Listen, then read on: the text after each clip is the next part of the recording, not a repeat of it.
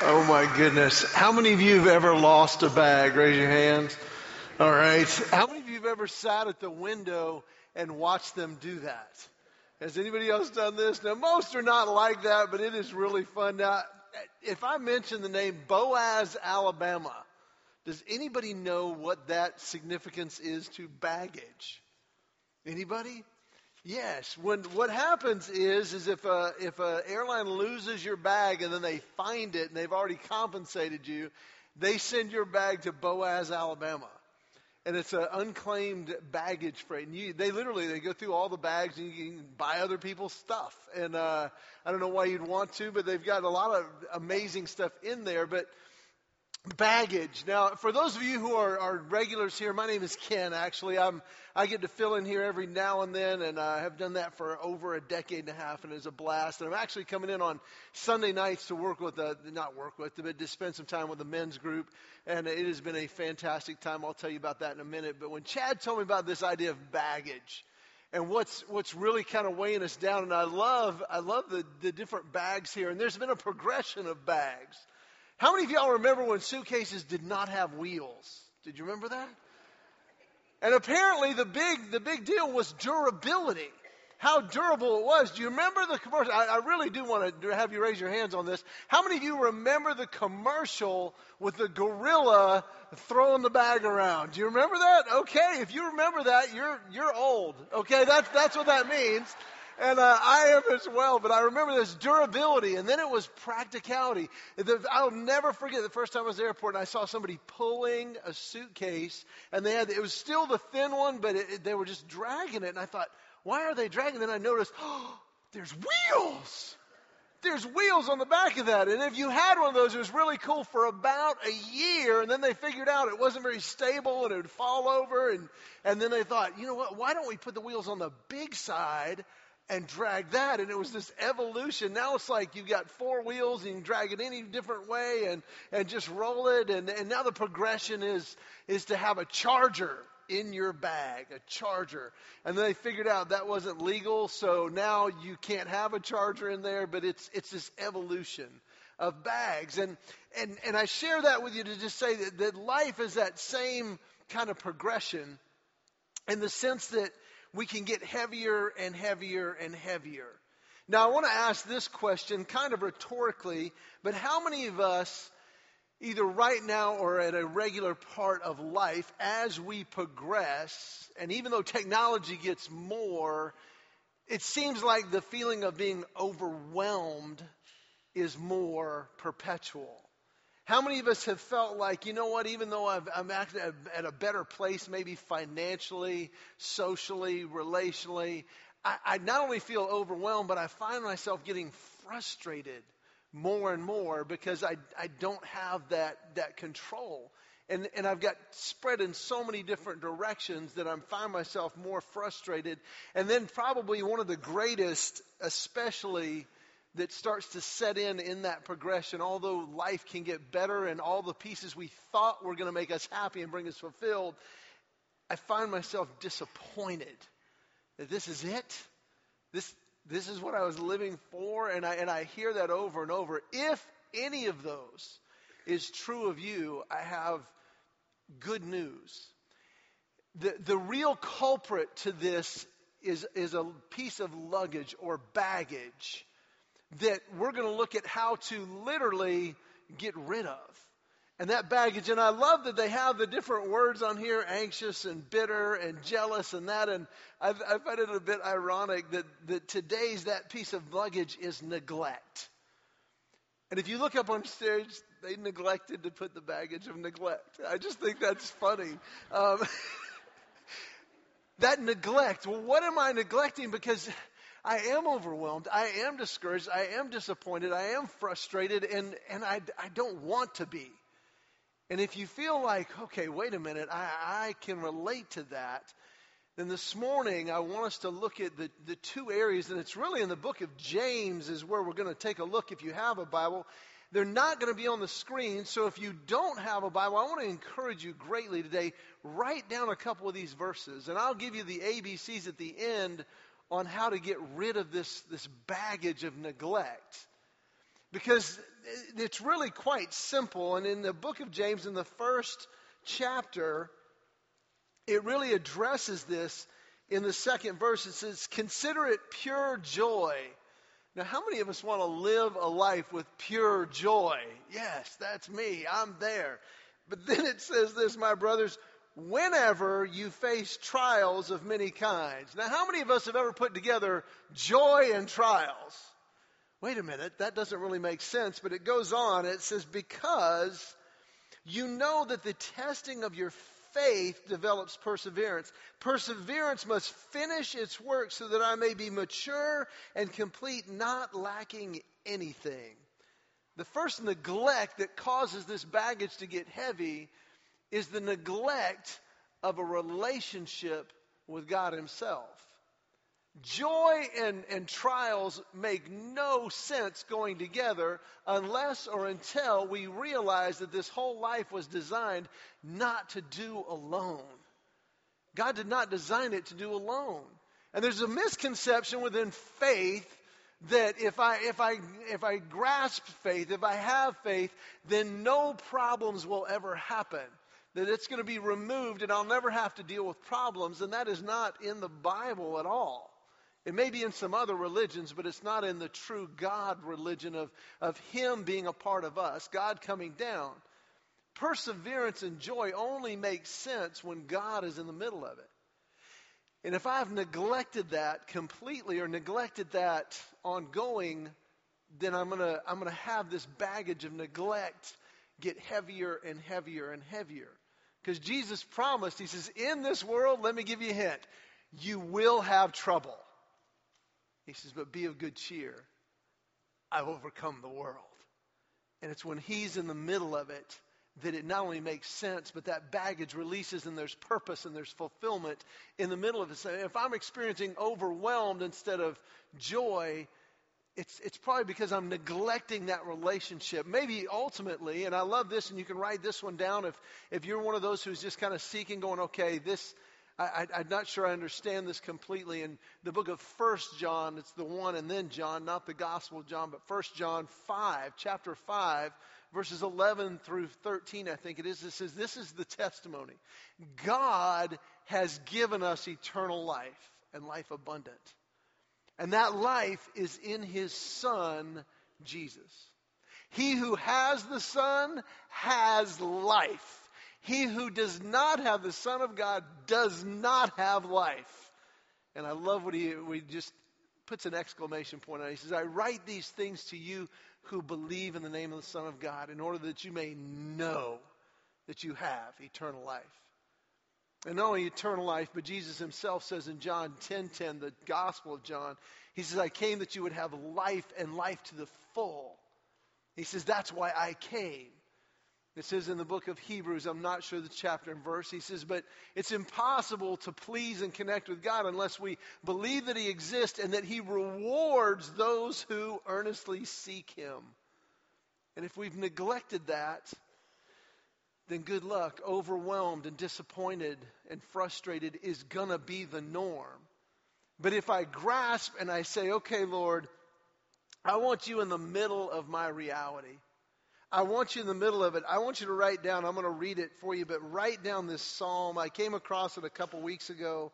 It's become one of my favorites. Psalm 118. If you're in that frustrated, disappointed, overwhelmed state, this may be a couple verses to memorize. Psalm 118, verses 5 through 7. In my anguish, I cried to the Lord, and He answered by setting me free. When we call on Him, He's like, yes, I'm right here. And it says, the Lord is with me. I will not be afraid. What can mere man do to me? The Lord is with me. He is my helper.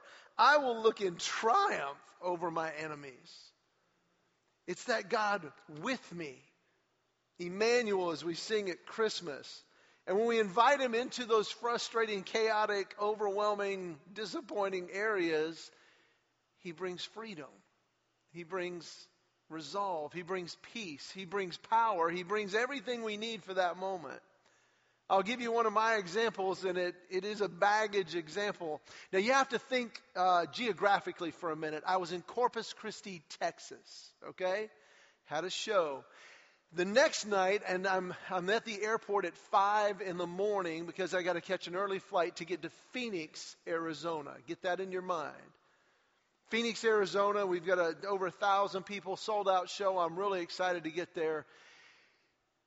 And I get to the airport. And I go to check in. Now, I've got to give you one other detail. That Christmas, I'd asked for, and actually, I don't know if you do this, but at some point when you're married, you're like, hey, I need this, or I really want this. Well, I don't know, where do I get that? And I finally I had it made. And then I wrapped it up and put somebody else's name, to Dad from. And I got what I wanted, which is this perfect piece of luggage. I actually made this piece of luggage. I had it made for me. It was the perfect dimensions to where I could carry some DVDs in the bottom and some promotional materials, then my clothes, then a compartment for dirty clothes. It was amazing. It was military grade material, and yet it would roll, and it was the perfect bag.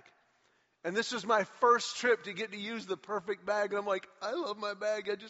It's the perfect height. It rolls. It's amazing. And I'm in Corpus Christi, Texas. And I roll my perfect bag up. I'm like, hey, I'm here to check in. And the guy goes checking me. He goes, ooh, wow, sorry. Your flight's been canceled. And I'm like, oh, okay. And he says, but good news. We've rebooked you. Looks like we'll have you there tonight by 9:30. And I said, well, that's not really going to work for me because I got a show at 8 o'clock and I got to be there. There's like tickets and people bought them. And he's like, ooh, that's the best we can do.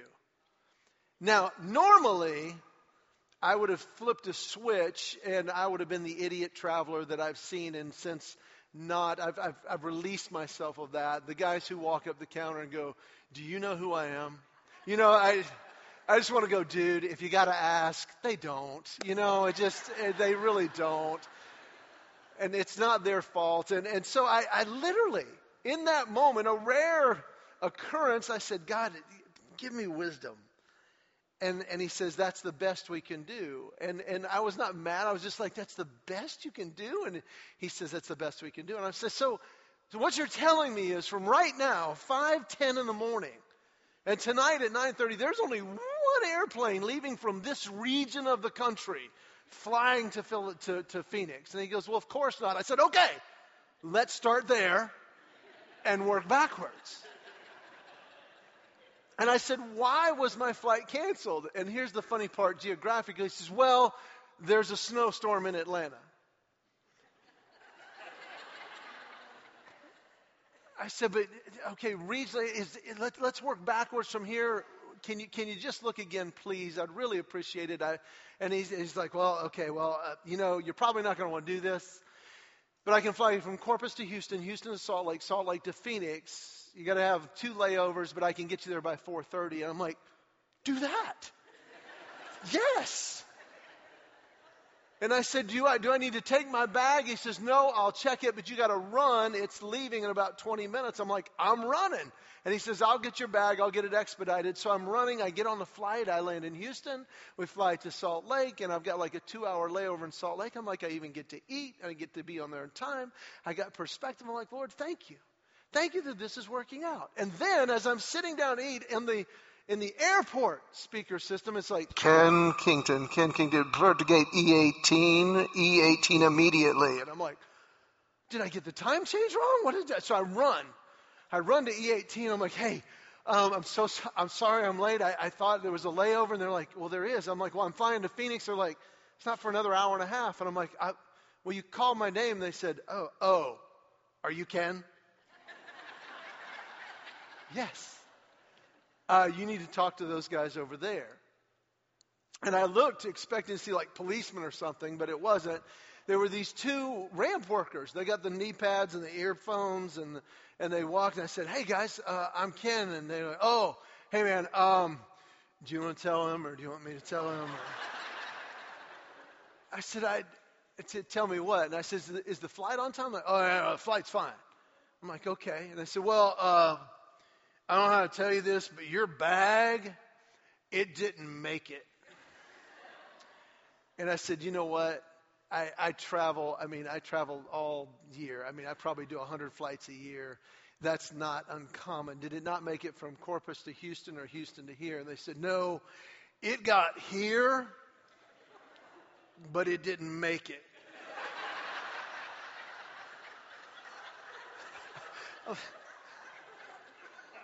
I said, I'm so sorry. I'm not following you. I was in special class and I don't understand the details.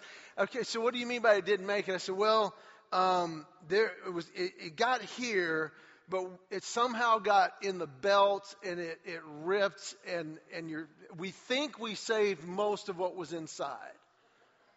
I'm like, most of what was inside? I said, okay. I said, the flight's on time? They're like, yeah. They said, we just want to let you know we've put it in a temporary container and you can make a claim when you get to Phoenix. And I said, well, can I see it? And they're like, no.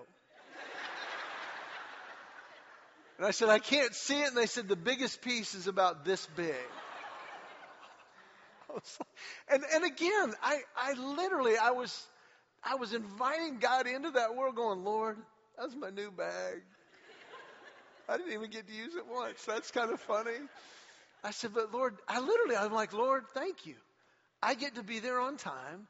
And I can go by Walmart. I can get whatever I need. And just thank you. And I just had this, when God is in our reality, He gives perspective and change and whatever. And I'm like, okay. So I get to Phoenix. Now, if you've ever been to Phoenix, it's not like most airports that the luggage comes up and out and up and out. In this particular terminal, it comes down on this belt through the ceiling, down onto the conveyor belt. And I'm waiting there. And it dawns on me. I'm waiting with everybody to get their luggage. It dawns on me, I have no idea what I'm looking for. And I had that thought, and then almost instantly I looked up, and it became painfully obvious what I was looking for. I want you to picture the largest garbage bag you've ever seen. And the reason I know it's mine is because it's clear. Here's my underwear and my shoes, and I'm looking like, you cannot be serious. And I'm not making this up. Two ladies standing next to me waiting for their luggage like, oh, good Lord, who would do that? And I was like,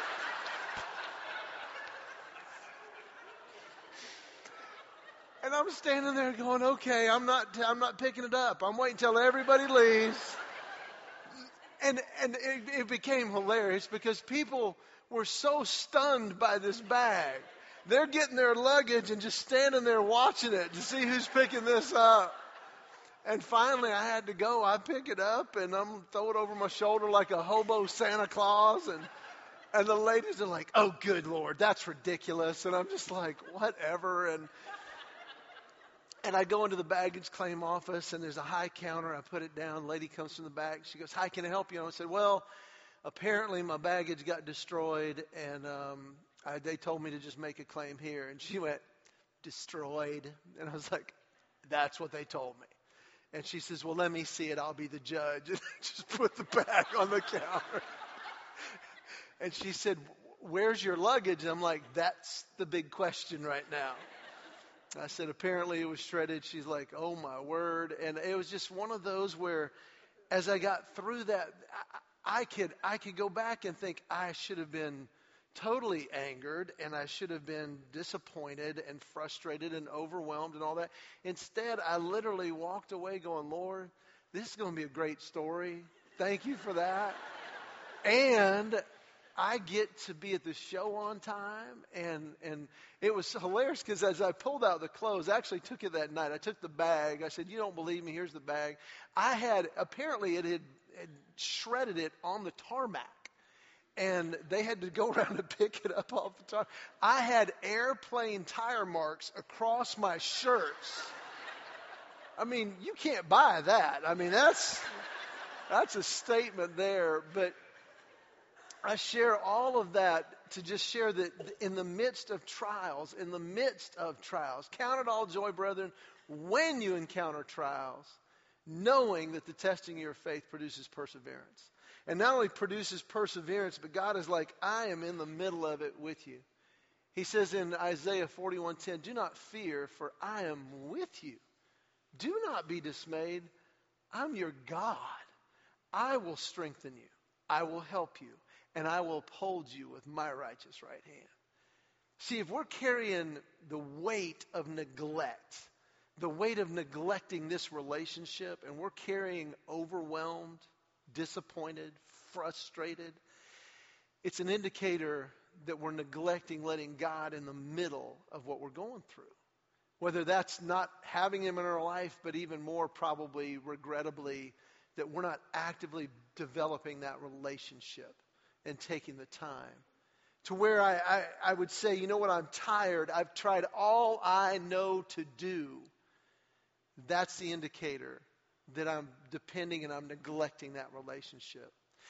There's another one, not only the relationship, but I would say in transition. I shared this with the men in the men's group last week, and it's a wonderful example of how God wants to be a part.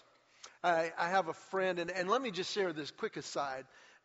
Gentlemen, if one of the neglects in our life is just developing meaningful friendships, and tonight is the perfect night. We've done 2 weeks on just what can sidetrack us, the idols. But tonight, if you just make one night out of the 6 weeks, tonight would be the night for two reasons. One, we're talking about the battle plan, how to overcome those distractions and that which pulls us away. And it is amazing. And it's a great hour. And tonight also, we're going to have an extended time afterwards.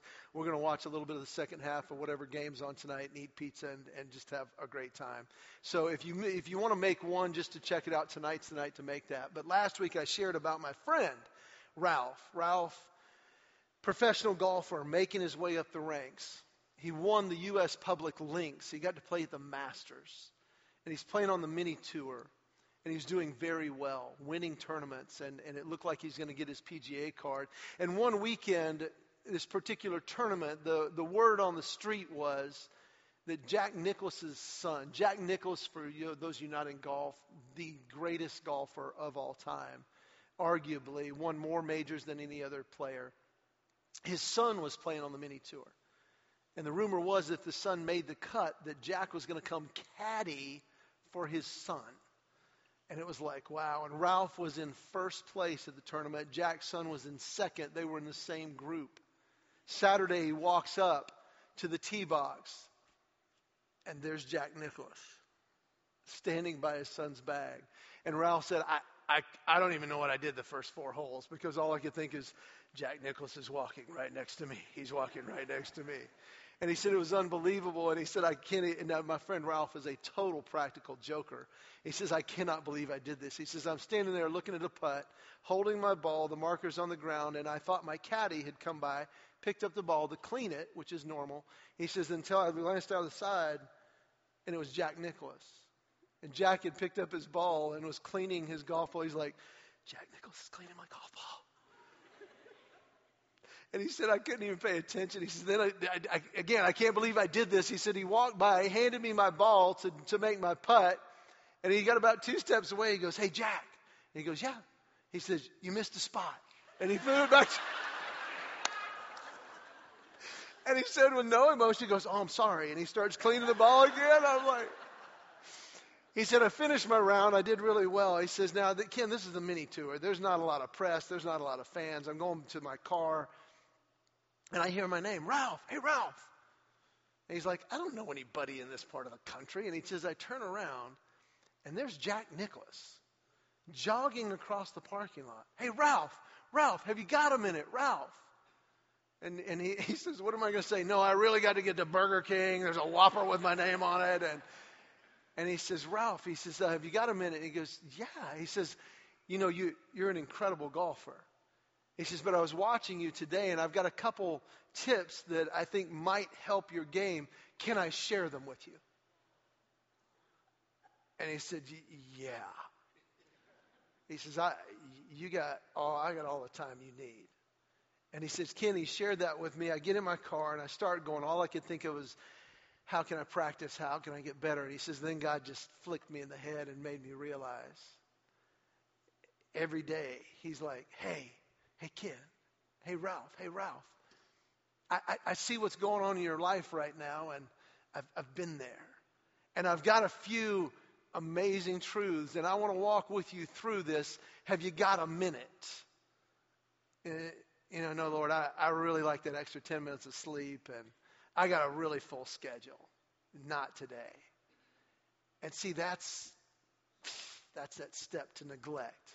That the God of the universe who gave us life, wants us to have life abundant, everything is for our good. And we say, wait a minute.